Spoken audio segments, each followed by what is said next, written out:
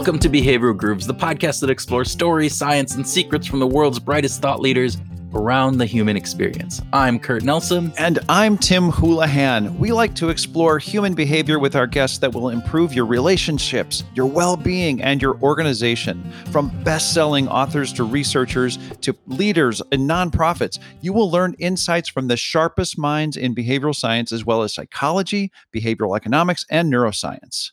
Before we tell you about our guest, we have a couple of things we need to talk about. The first is a project that we've been working on for over a year called Leading Human. Yeah, Leading Human is a compilation of insights culled from dozens of conversations with podcast guests and consulting clients. Leading Human teaches leaders how to be more human-centric in their leadership approach. Right now, frontline managers are facing new and unique challenges as their workers come back to the office or don't come back to the office. And the operational issues of how to set up the right technology or the right mass policy aren't going to be the biggest issues that they're dealing with. The way that leaders interact with their direct report will be the biggest factor in how those employees either stay engaged and are loyal to the organization or not. Leading Human is designed to provide managers with the knowledge and the tools they need to handle the emotional and psychological issues that we will be facing with this coming back into work. Yeah, Leading Human has two big parts, a playbook and a companion workbook. Together, these two documents provide managers with a narrative and a set of tools that help them navigate a chaotic world. The comprehensive pair of documents contains over 180 pages of information, exercises, worksheets, and activities, all designed to educate and to be applied to their work. We are super proud of this. You can go get a free white paper on it, or you can buy the playbook and guidebook. They come as a pair. And in addition to that, we are going to be updating these with different modules, and you can get the return to work module along with this. And you can do that at our website, behavioralgrooves.com. And we have a special offer for Groovers. Woohoo! Kurt and I would like to offer you a discount of $20 off the playbook and guidebook combination for no better reason than, well, we like you and we're glad that you're listening to the show. So just use this promo code Groovers when you place your order on the Behavioral Grooves website. Again, that promo code is Groovers. Okay, on to the second thing we need to talk about, Tim. We just passed our 250th episode.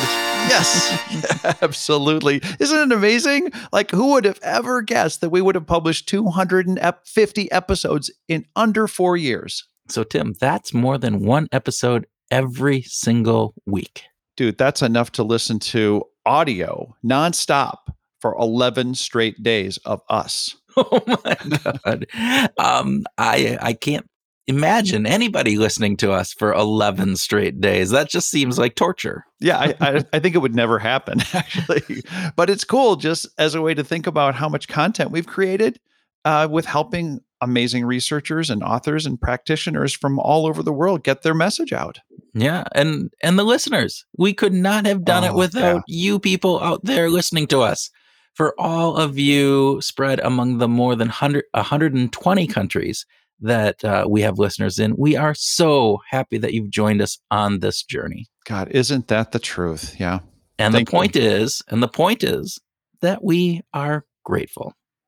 Yes, we are. We are grateful to all of you who listen, and we are grateful to those who write reviews or who rate the podcast or who subscribe to our Patreon site or who share an episode with a friend or who ask their students to listen for their coursework or who have joined our virtual monthly Behavioral Grooves meetups.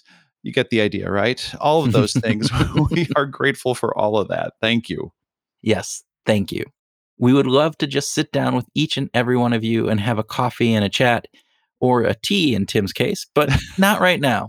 Now we have to get back to the show. And as you have seen in the last 250 episodes, we are lucky to have some of the most fascinating people in the world sit down with us and have a conversation about behavioral science. Yeah, and in this episode, we had the distinct pleasure to talk to Daniel Almeida. Daniel is a neuroscience researcher in the Douglas Research Center at McGill University in Montreal, Canada, where he does psychological autopsies to understand the molecular impacts of severe childhood trauma on the brains of depressed individuals who have died by suicide. He is also part of the Forbes Ignite program, which is a super cool collection of the best and brightest that study real world problems with interdisciplinary teams inside of behavioral science. Yeah. Okay. So let me sum it up this way. Daniel is uber smart and very focused on doing work that will make the world a better place for all of us. So we met Daniel through John Levy's Influencer Salon, and we couldn't wait to have him as a guest on the show. His work on understanding trauma in those who have died by suicide is really, really interesting, and we hope you get some meaningful insight from our conversation with him. Yeah, we do, Kurt. And we also want to let listeners know that this discussion with Daniel is part of our series on mental health awareness. And to support that, we have links in the notes to a variety of resources available around the world. And on a personal note, both Tim and I have friends who have died by suicide, and after many years, we still miss those people. If you're in crisis, please reach out and get help. Absolutely. With that, Groovers, we hope that you sit back in your coziest chair with a tall pour of mental well-being, and we hope you enjoy our conversation with Daniel Almeida.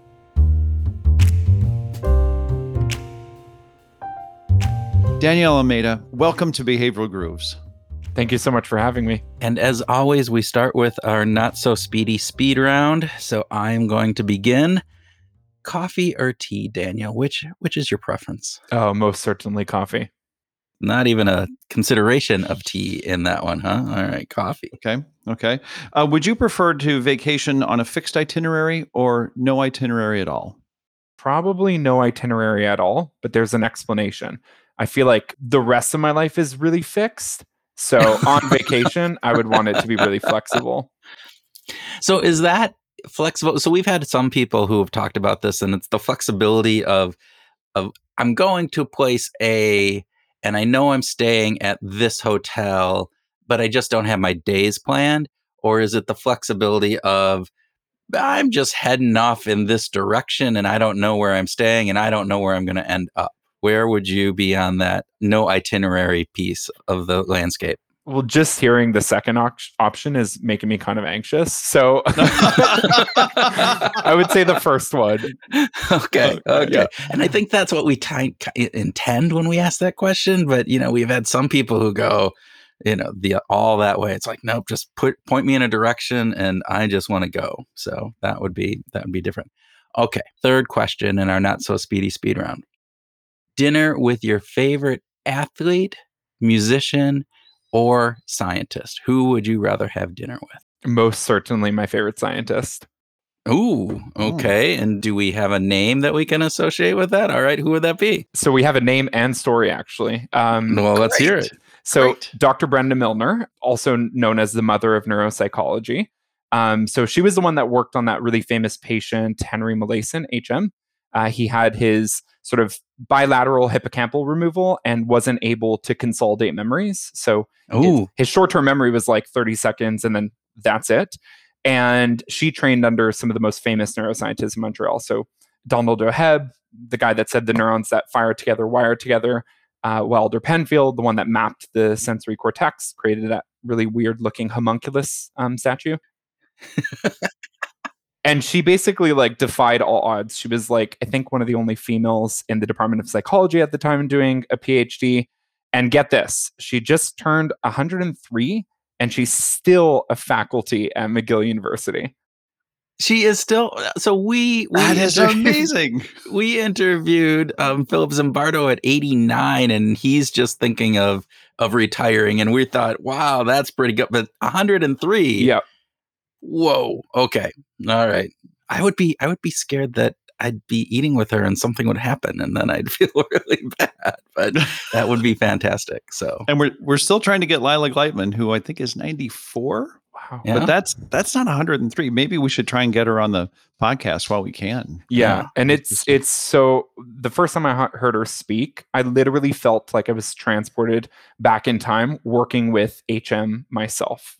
She recounts her time with him like it was just yesterday. And Actually, I have a picture with her on Facebook. I'm 6'6". She's probably like 4 foot something. And so you see me just like bending down next to my idol. So, yeah. We That's a will great have to story. see if we can get a link to that and put that in the show notes. So there you go. Definitely. good. All right, last speed round question. So, for someone who is struggling with their mental health, does talking about suicide help or hinder them? That's a really fantastic question. So I think the research has really shown that talking about suicide does not increase risk, but talking about an individual who has died by suicide does increase risk. So that's why it's really important that when a famous individual dies by suicide, we're really careful to weigh the balances of how much of this is an education event versus how much of this is really just trying to get it into the headlines. I think it's really important to sort of balance those two things. So, for instance, when Robin Williams died by suicide, there was an increase in the number of white males that died by suicide a couple of months or years later. What's the hypothesis behind the reason that happens when you talk about death by suicide of somebody? Obviously, as you were saying with Robin Williams, that increased those subsequent suicides in that reference group. But talking about suicide in and of itself doesn't show that increase. What's the hypothesis behind why that happens? Yeah, there's been some really interesting models that have been proposed with respect to suicide. Big meta-analyses that sort of take all of the data and ask what are some of the psychological constructs that associate with suicide. So the first is, are individuals in psychological pain and hopelessness? Mm-hmm. Does their pain outweigh their social connection?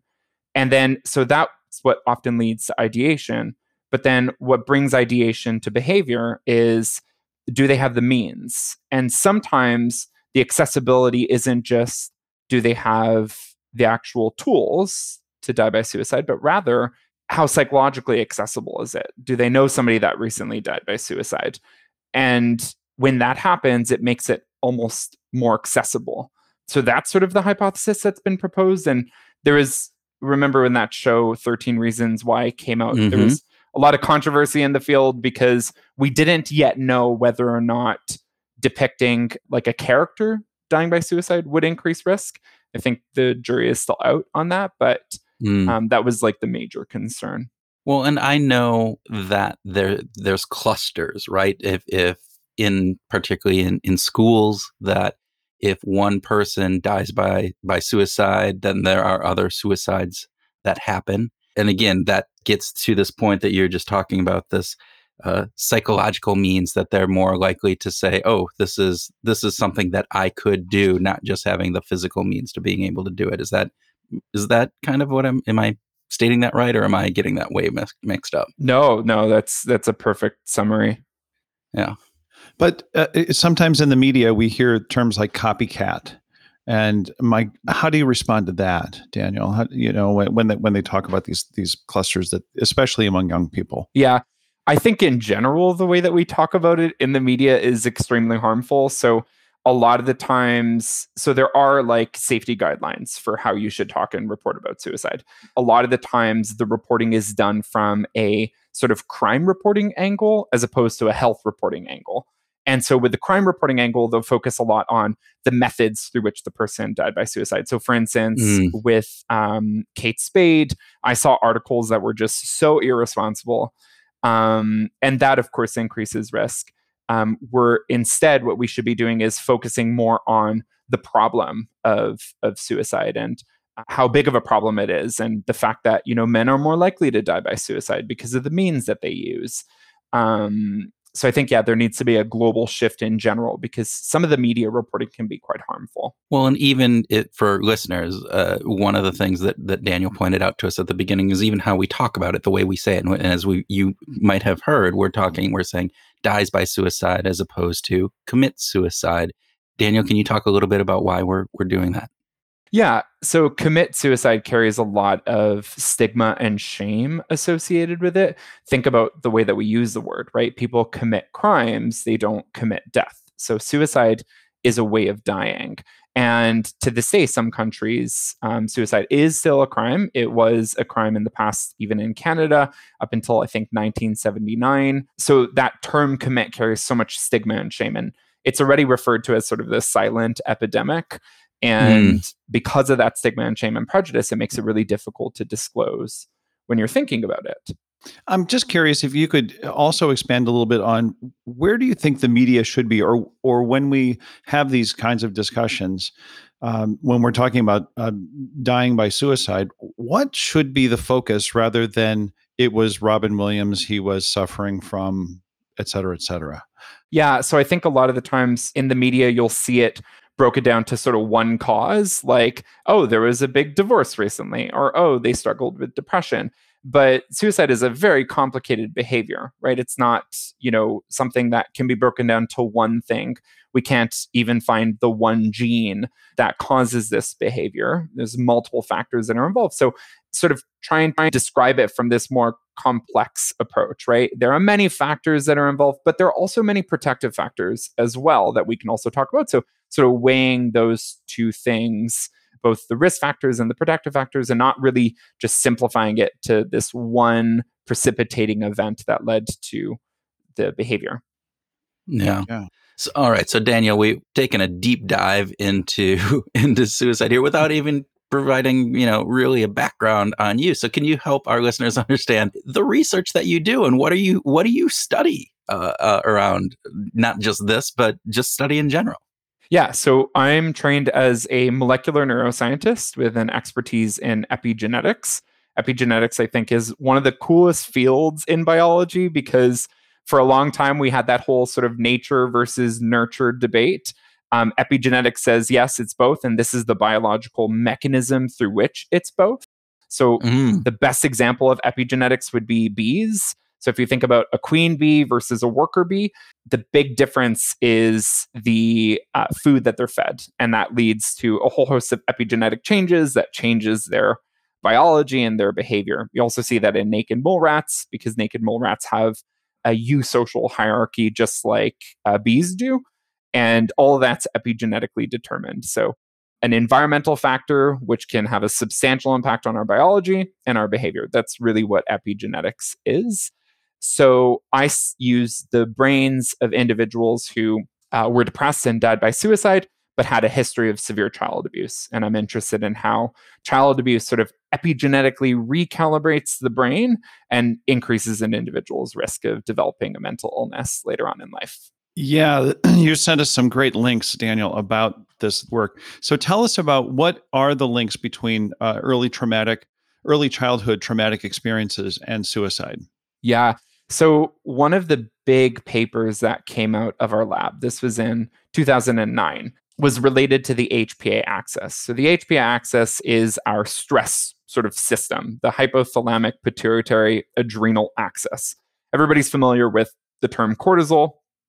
That's the HPA axis, basically. And what we found was that a history of child abuse sort of recalibrates one of the feedback mechanisms in the brain. So usually in the brain, our brain can say, too much cortisol, stop, because too much cortisol is a bad thing. But child abuse recalibrates this sort of braking system and doesn't allow that to happen. And what was really cool was that we also went to an animal model of variations in maternal care and found that pups raised with mother dams that show low maternal care also showed the same sort of biology.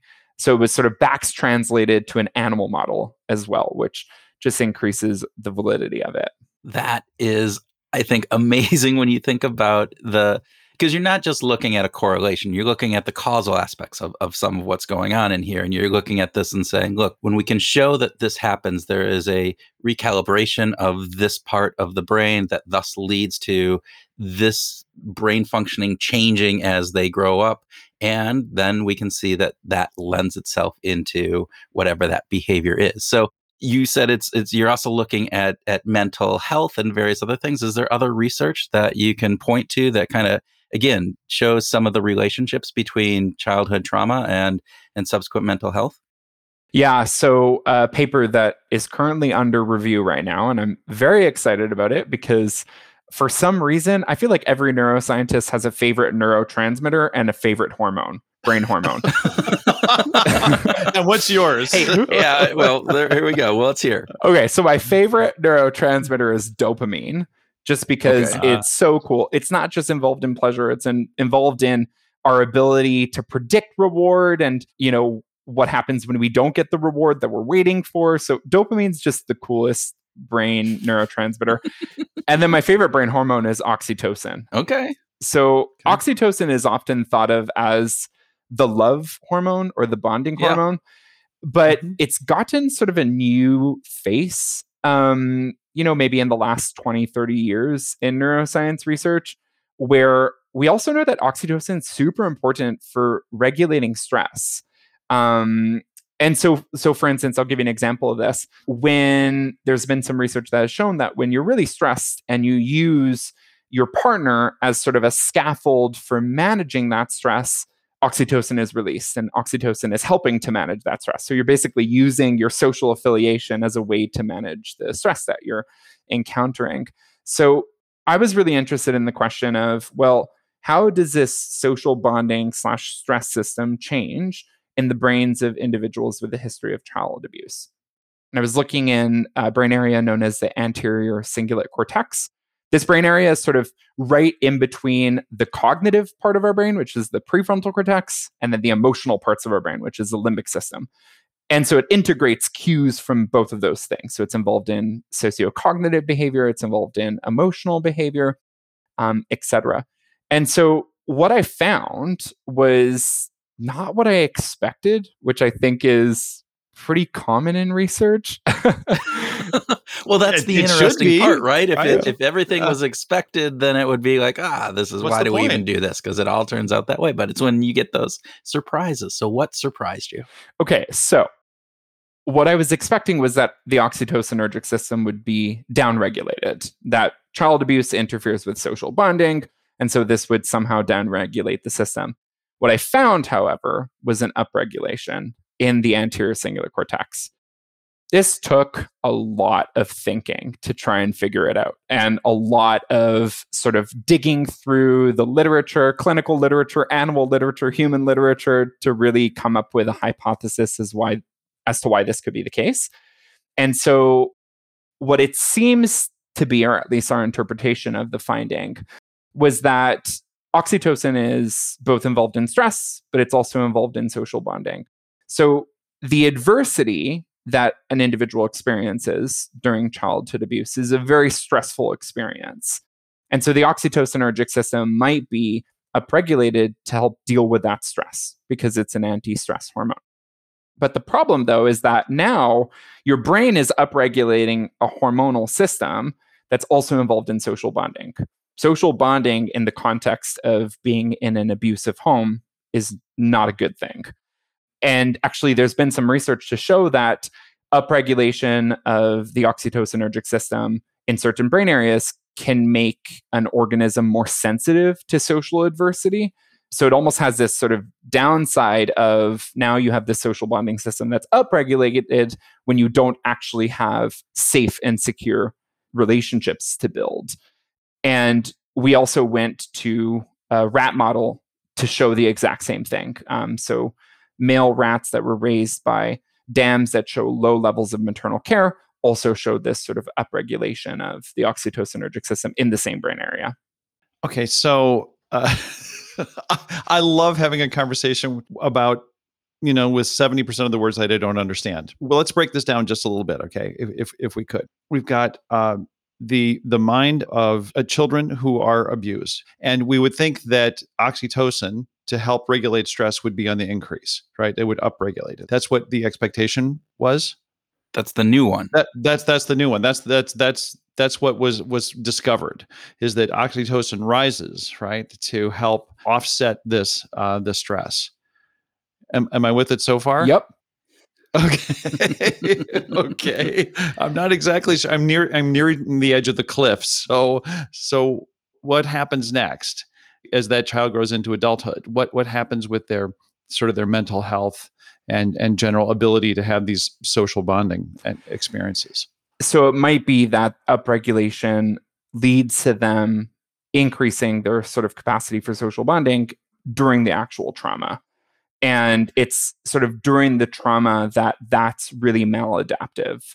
Fast forward many years down the line, we're not sure what this would do to the individual's brain, but it's sort of maybe making them more sensitive to the adversity that they're experiencing.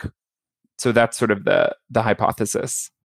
Thank you. And this might sound a little strange, but I have a neighbor who is an attorney that works in and he prosecutes parents who are abusing their children and adults who are abusing their children. And he says that like his heart breaks the most when the kids are in that 6 to 10-year-old range at a greater rate than when they're teenagers or younger.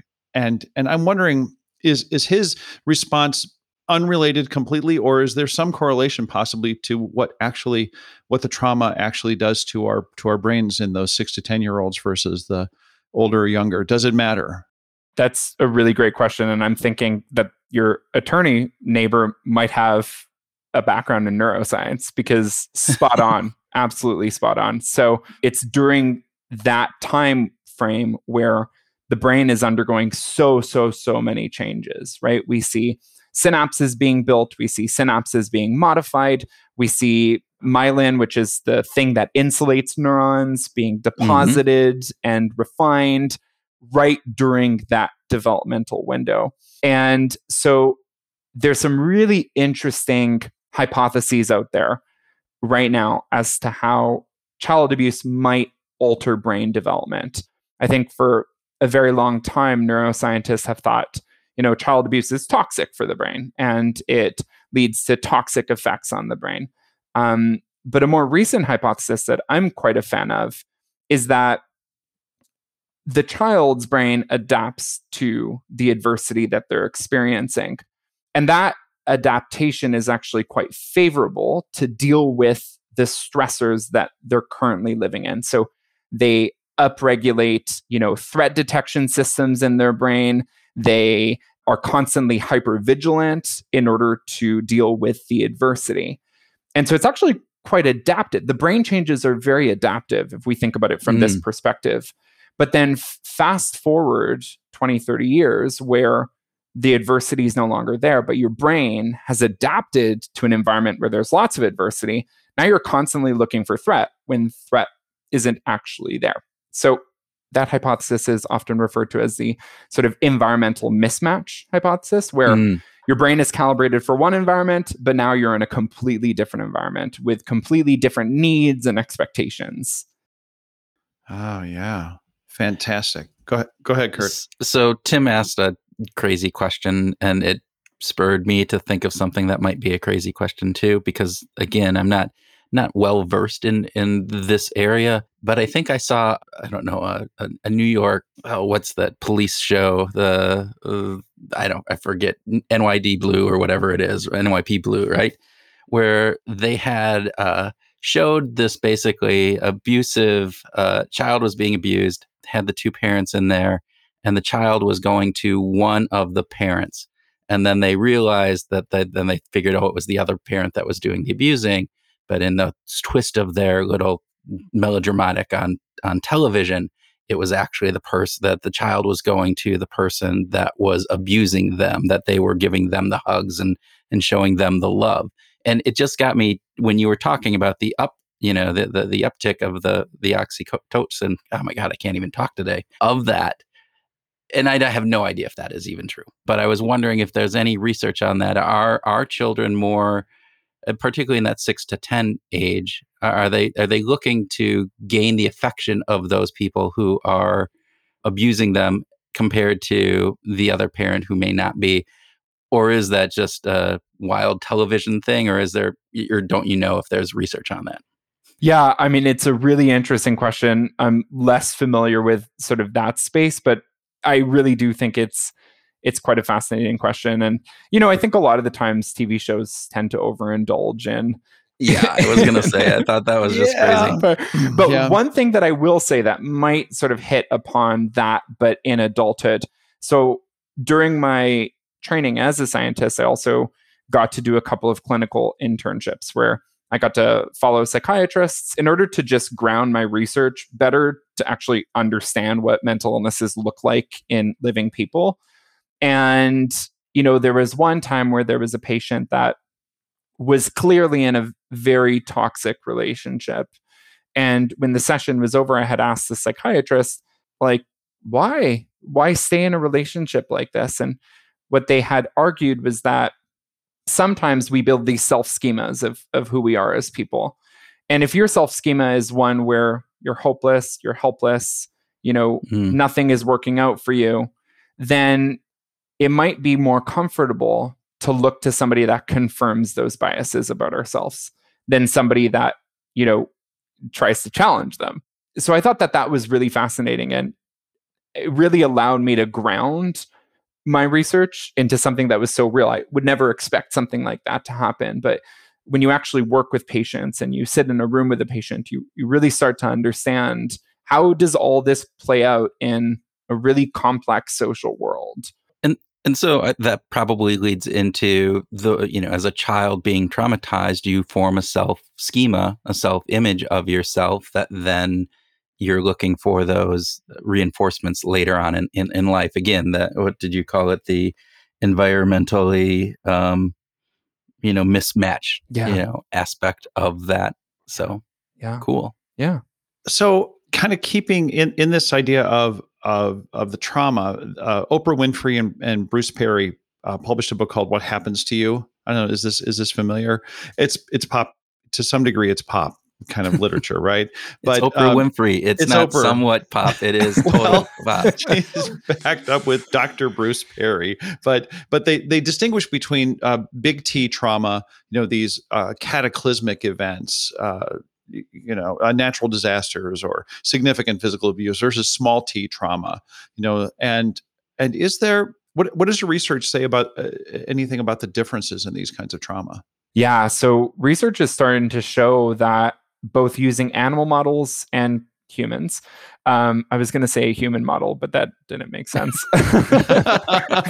So in animals and humans, the type of trauma, matters, the frequency, the duration, the age as well. So all of these factors play a role, even biologically, right? And so, I think it's interesting to see that there's this complex milieu of factors that play into what is actual biological impacts of trauma. But certainly, I think a lot of the times during COVID, a lot of people have come up to me and asked me, like, how is COVID impacting our mental health? And what I think is that, all of us have different biologies. We all have different, social support systems. We all have different thresholds for stress. But one might argue that we're all going through some form of a collective trauma together. And it's just that some people are more resilient because their brains were built that way. They might have stronger social networks. And so it's impacting them to a greater or lesser extent than other people. So, I certainly think that, the type, the duration, the amount of time has a pretty big impact. But then there's also, the resilience factor. And there's now starting to be research on the neuroscience of resilience. And a lot of really interesting stuff is coming out of that space right now. So is that resilience, again, given the focus of your work, I'm assuming that part of that is biological, but then some part of that is the nurture aspect of how you were raised and different aspects of that? Yeah, most certainly. It's probably, the resilience is probably just as, if not more complicated than susceptibility. There's actually some work using animal models where what you can do is you can put animals through a model known as chronic social defeat. The chronic social defeat is like a social stressor for mice. And what you can do is you can plot a natural distribution of how these mice end up reacting to the chronic social defeat. Some react very much and will develop hopelessness and other sort of depressive-like behaviors. And then others won't react very much. And you can then take their brains and ask, well, what is it about the resilient mice? And in one more recent and brilliant study, what they found was that the biological signatures of resilience were actually more. There was more genes involved. There were more networks involved than the biological signatures associated with susceptibility. And so it seems as though resilience might actually be its own thing, right? Like for a very long time, we thought that resilience was simply the absence of responding to something negative. And so in that case, resilience is almost like sort of a shield. But now we like to think of resilience as almost like a sword. Like you have like adaptive changes that are probably even more complicated and greater than the changes that we're observing in susceptibility. Wow. Are there any specific habits that you can think of that could help us develop healthier brains? Yeah. I feel like that's probably one of the most common questions I get in an interview. Oh, sorry. No, it's great because usually I'm not prepared for it. But then ever since I started getting them, I was like, I need to dwindle down everything that I know about neuroscience into like 3 or 4 things. So years of research are going into this next answer, folks. Yeah. So just know that. Yeah, here we go. The next 2.5 minutes are condensed from the last 20 years of work. Okay. So like neuroscience informed strategies that are good for brain health. The first is sleep and healthy sleeping patterns. So making sure that your circadian rhythm is usual, right? Shift workers tend to have really bad mental health because of the constant changing in their circadian rhythm. So, and sleep is just good for our brain in general, right? Like that's when synaptic connections are being built in the hippocampus, which is the memory part of our brain. That's when, we're getting rid of waste products that have built up during the day. So sleep in general is very, very, very important. The second would be exercise. So a lot of research has shown that the brain areas that tend to be involved in things like depression and things like dementia are the same brain areas that are nourished by exercise. And there are a whole host of factors that are increased in the context of exercise in these really susceptible brain areas. So regular exercise, and the secret is that you have to enjoy it. So don't do an exercise that you're just there because you're like, I want to get big muscles, but rather you actually like the thing that you're doing. So I'm a big hiker. I love hiking. And I anecdotally find that after I go for a nice long and tough hike, my mental health is better for a couple of days following that. So cool. Exercise is really important.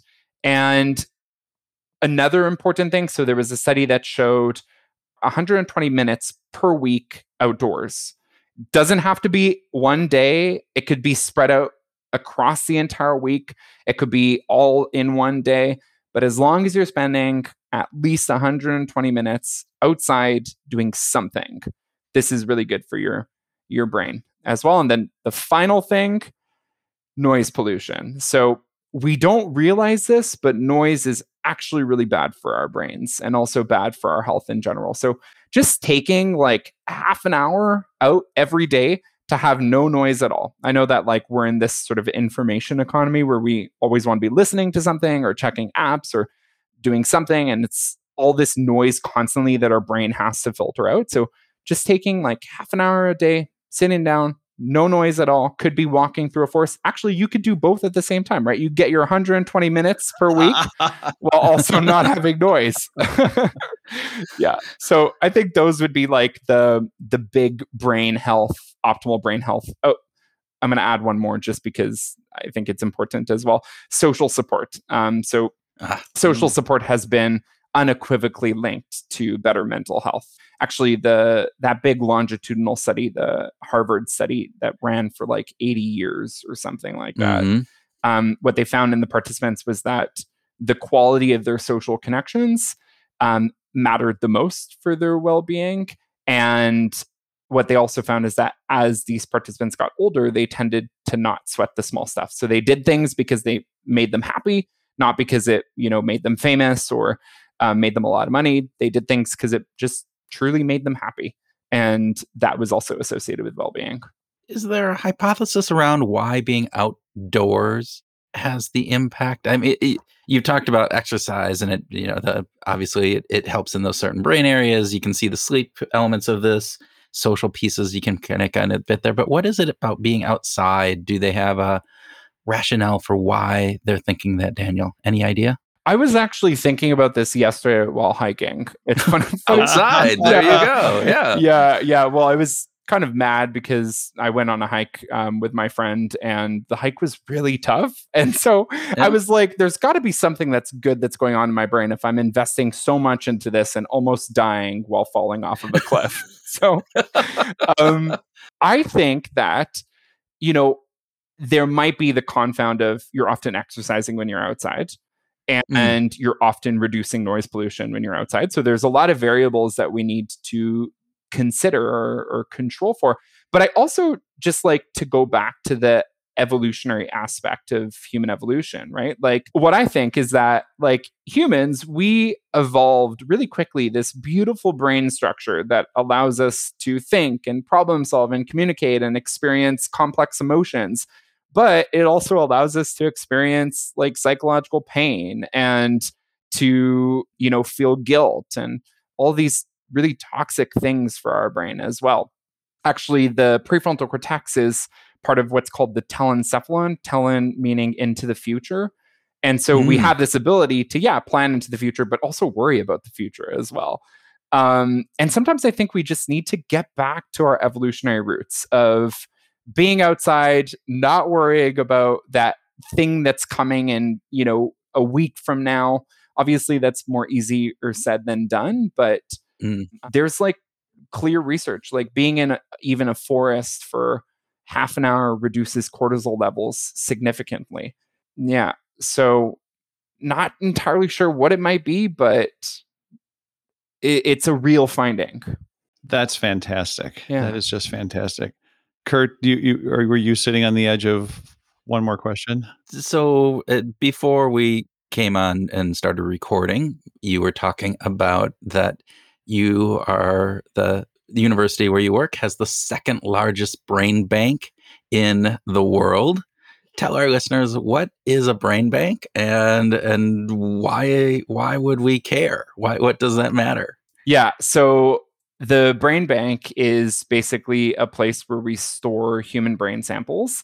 And these brain samples are from individuals with neurological diseases, individuals with psychiatric diseases, control subjects that had no history of diseases, or at least we think had no history of diseases. And a subset of these samples are also very well characterized using something called the psychological autopsy method. Usually when I mention, and I give guest lectures and I mention psychological autopsies, people are taken aback because who knew you could do an autopsy on the mind? So these are really cool. You sort of conduct interviews with next of kin, usually 3 next of kin, and collect information on the life experiences of these individuals. If they had a diagnosis, we also collect information on their toxicology. So what type of drugs were they taking in the last 3 months? And we can then bring this sort of rich data into the lab to study the human brain samples and try to connect some of these sort of life experiences and factors with their brain samples. What's really cool about the psychological autopsy method is that it's not only used in research, there are clear sort of implications for it as well. So there was a psychological autopsy that was done by an association, a suicide association in the US. And what they found was they did an autopsy of individuals that had been dying by suicide near train tracks. And what they found through the psychological autopsy was that I think something like only 3 of the individuals that had died by suicide at these train tracks were carrying a cell phone.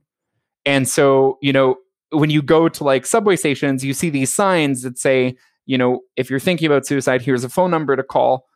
But that's not very practical if you don't have a cell phone, right? So that might encourage us to put publicly accessible phones at these areas with these signs as well. So psychological autopsy methods are used both in research, but can also have clear implications for policy as well. That's cool. That's very cool. I love hearing that. Going back to this idea of noise pollution, I'm just curious if whether or not you listen to music while you work.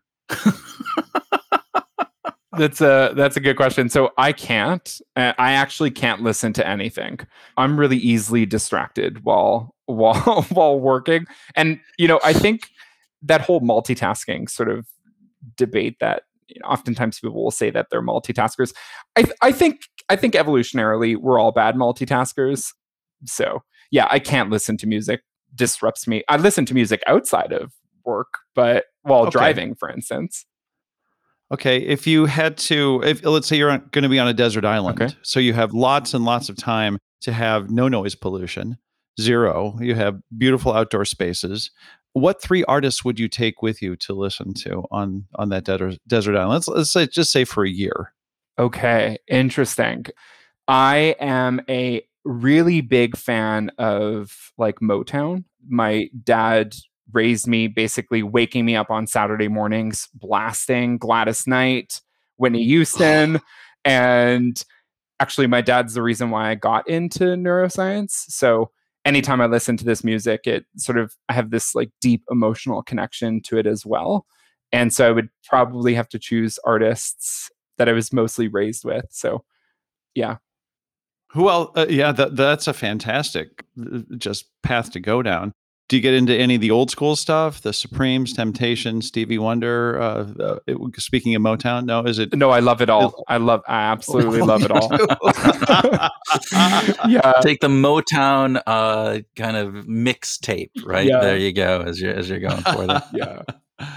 So, Daniel, we interviewed Pablo Ripolis and Ernest Mascherano, and I mispronounce their names every single time, so I apologize, Ernest and Pablo. But they had done some really interesting research on reducing of stress levels through music during the pandemic. Okay. And so I'm wondering if you know of any research that relates to music and stress level reduction, or any kind of work that you've done where you have seen any connection or correlation between music and what's going on in the brain. Yeah, so I've not done research on music in the brain, but a really good friend of mine actually studied the brains of expert musicians and expert dancers that had something like 20 years of experience in both fields.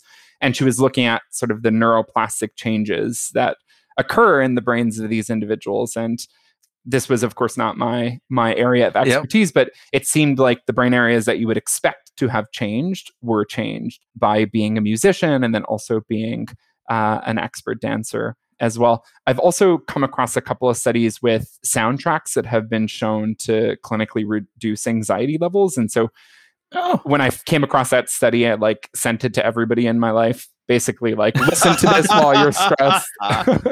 Yeah, fantastic. Yeah. We want the playlist, we want the studies, and we would love an introduction to your friend's work too. Yeah. That would be fantastic. Yeah. But in the meantime, we want to thank you very, very much for your time, Daniel. This has been a delight and a great education, and we are grateful that you have been our guest on Behavioral Grooves today. Thank you so much for having me.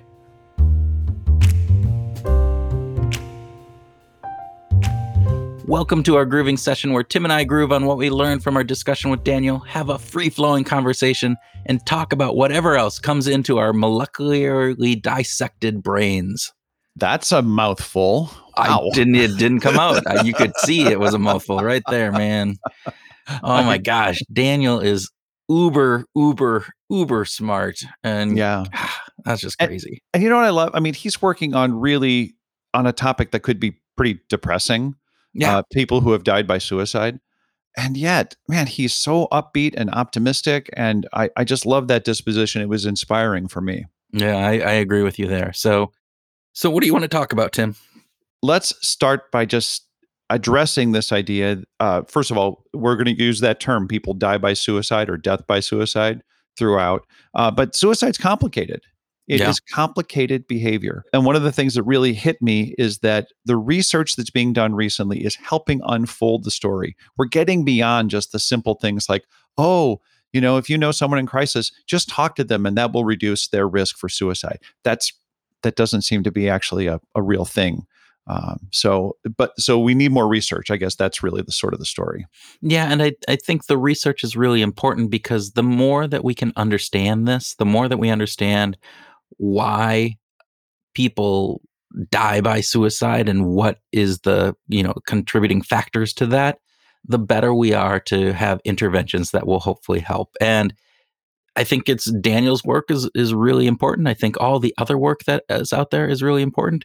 And those are things that I think are really, good for us as a culture, as a world. And so kudos to everybody who's doing that very difficult work. Yeah. Yeah. What else did you want to talk about? I wanted to talk about environmental mismatch hypothesis. Super cool.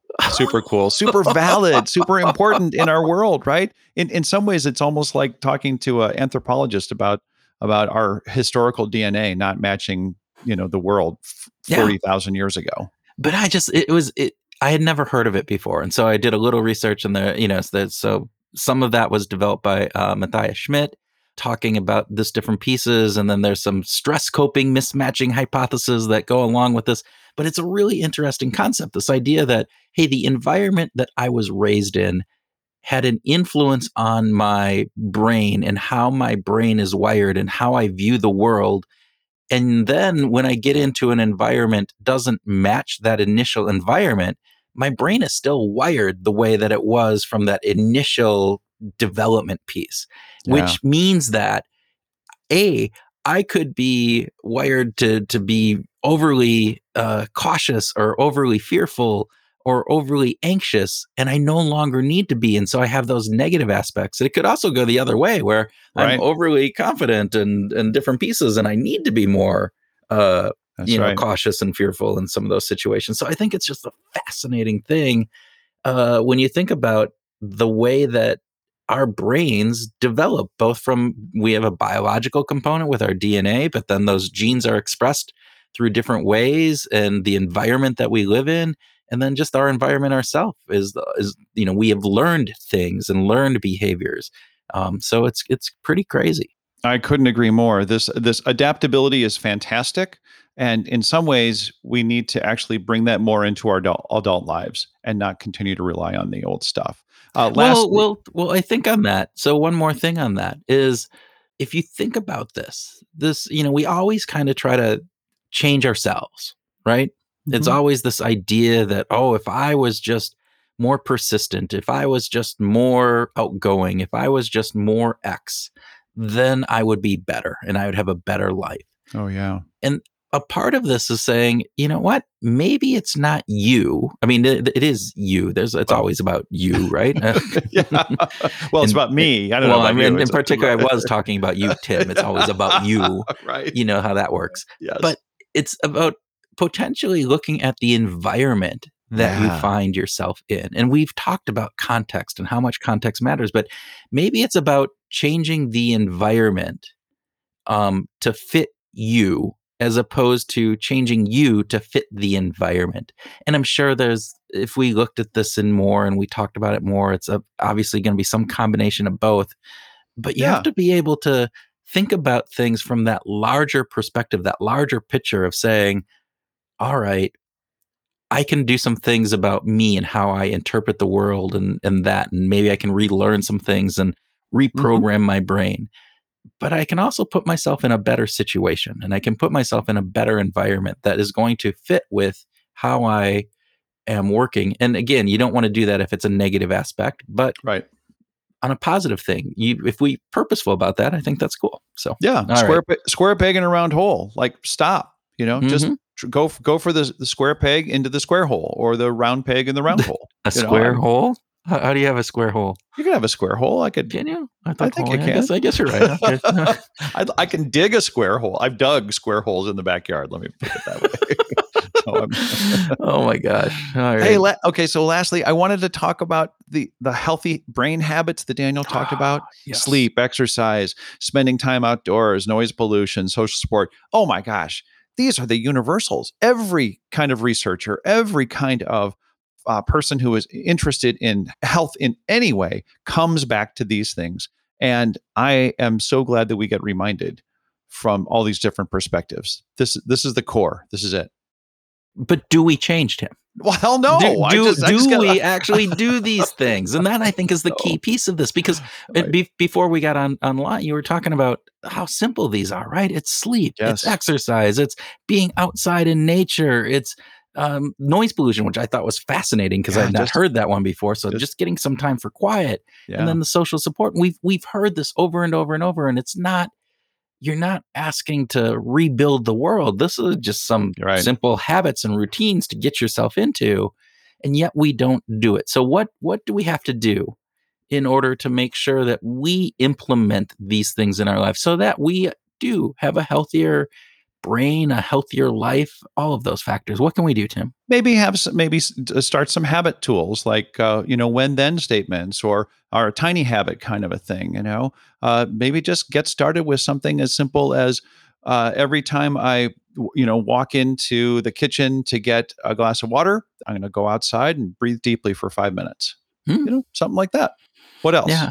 Well, I think there's just developing an action plan. And so putting something in place that is specifically around these 5 things that Daniel talked about. You sound like you've been doing a lot of corporate work lately with the action plan. Yeah, corporate action planning. And we'll worksheet that out. There we go. Yeah, I do. I work with my consulting clients. I work with those companies, and but that's there's true. Some truth in that, right? Yeah. So if we actually put a plan together, we're going to be much more likely to follow through on that plan. Now, to your point, we need to build in some behavioral science hacks so that we're not just expecting our willpower to do this. Maybe we set the environment up. Maybe we use those when then statements. Maybe we do some temptation bundling. Maybe we put some elements into this. But I think the really interesting piece is, all right, so sleep and exercise, those are things that we can definitely just build some healthy habits around, right? Yep.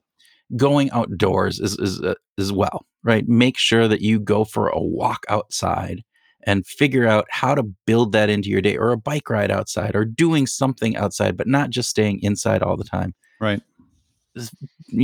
Make a routine of spending 30 minutes in the morning without any noise on. Don't turn on the radio. Don't turn on the television. Use that time to meditate or whatever else. That is another helpful thing, doing some mindfulness exercises, and then go out and join, some social groups, get some nonprofits, go to a meetup. Maybe a Behavioral Grooves meetup. Maybe, definitely a Behavioral Grooves meetup, and join the community and make larger, circle of friends, or connect with those people in your life that you have lost track of, or maybe aren't connecting with them as much as you need to be. It makes a difference. Yeah, it does. Totally makes a difference. All right. Sorry for being a father figure and telling everybody what to do, but damn it, go out there and do that. All right. I think that's a wrap. What do you think, Tim? Is that a wrap? I think totally that's a wrap. That's fantastic. Right.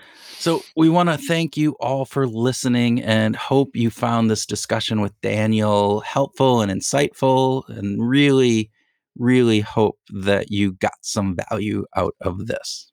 Yeah. And just as a reminder, if you are suffering from some kind of mental health issue, or someone who might be, please check the notes from this episode and seek help. It's really, really important to act on it.